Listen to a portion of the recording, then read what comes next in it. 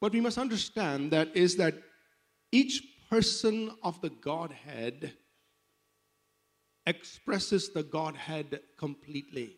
So it's one God, one Holy Spirit, God the Holy Spirit, but he has different titles that bring or reveal different aspects of who he is.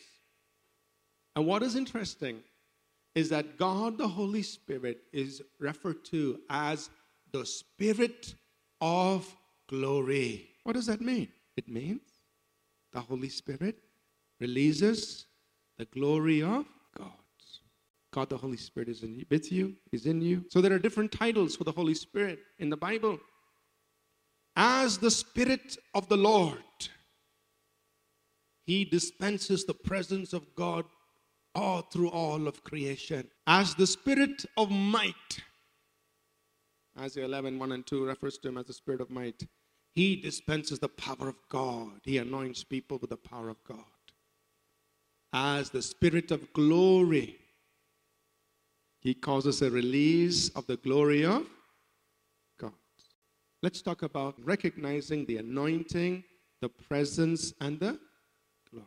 This is true both for us as individuals and for us collectively. The anointing, what is it?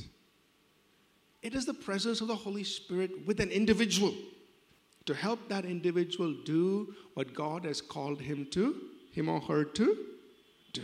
The word anointing simply means to rub, to smear. That means God has anointed you, given you his Holy Spirit to empower you, to bring you ability more than what you have with yourself. The presence is God dispensing himself to be with a person or dispensing himself throughout creation, all of his creation. The presence, God himself. The glory is God revealing himself through a person or in his creation. Let's talk about this with reference to an individual, with reference to you.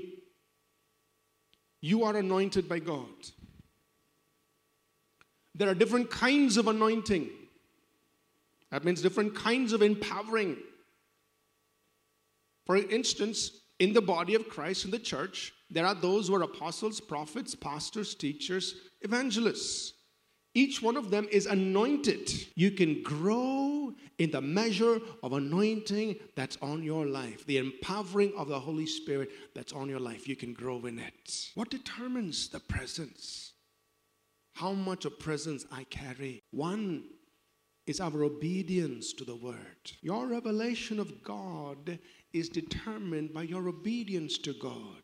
Another thing that determines the presence of God with us, we can say, is to acknowledge him. Proverbs 3, 5 and 6. Trust in the Lord with all your heart. Don't lean on your own understanding. Acknowledge him in all your ways.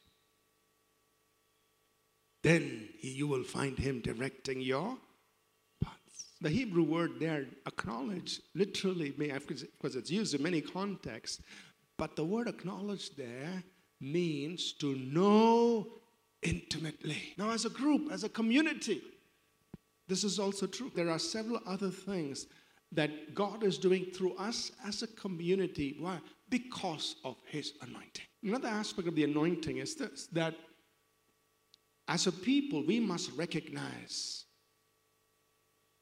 the anointing. When a man or a woman of God stands here to minister to us, what we receive is determined by how we honor the anointing. So collectively, how can we have more of the presence and more of the glory?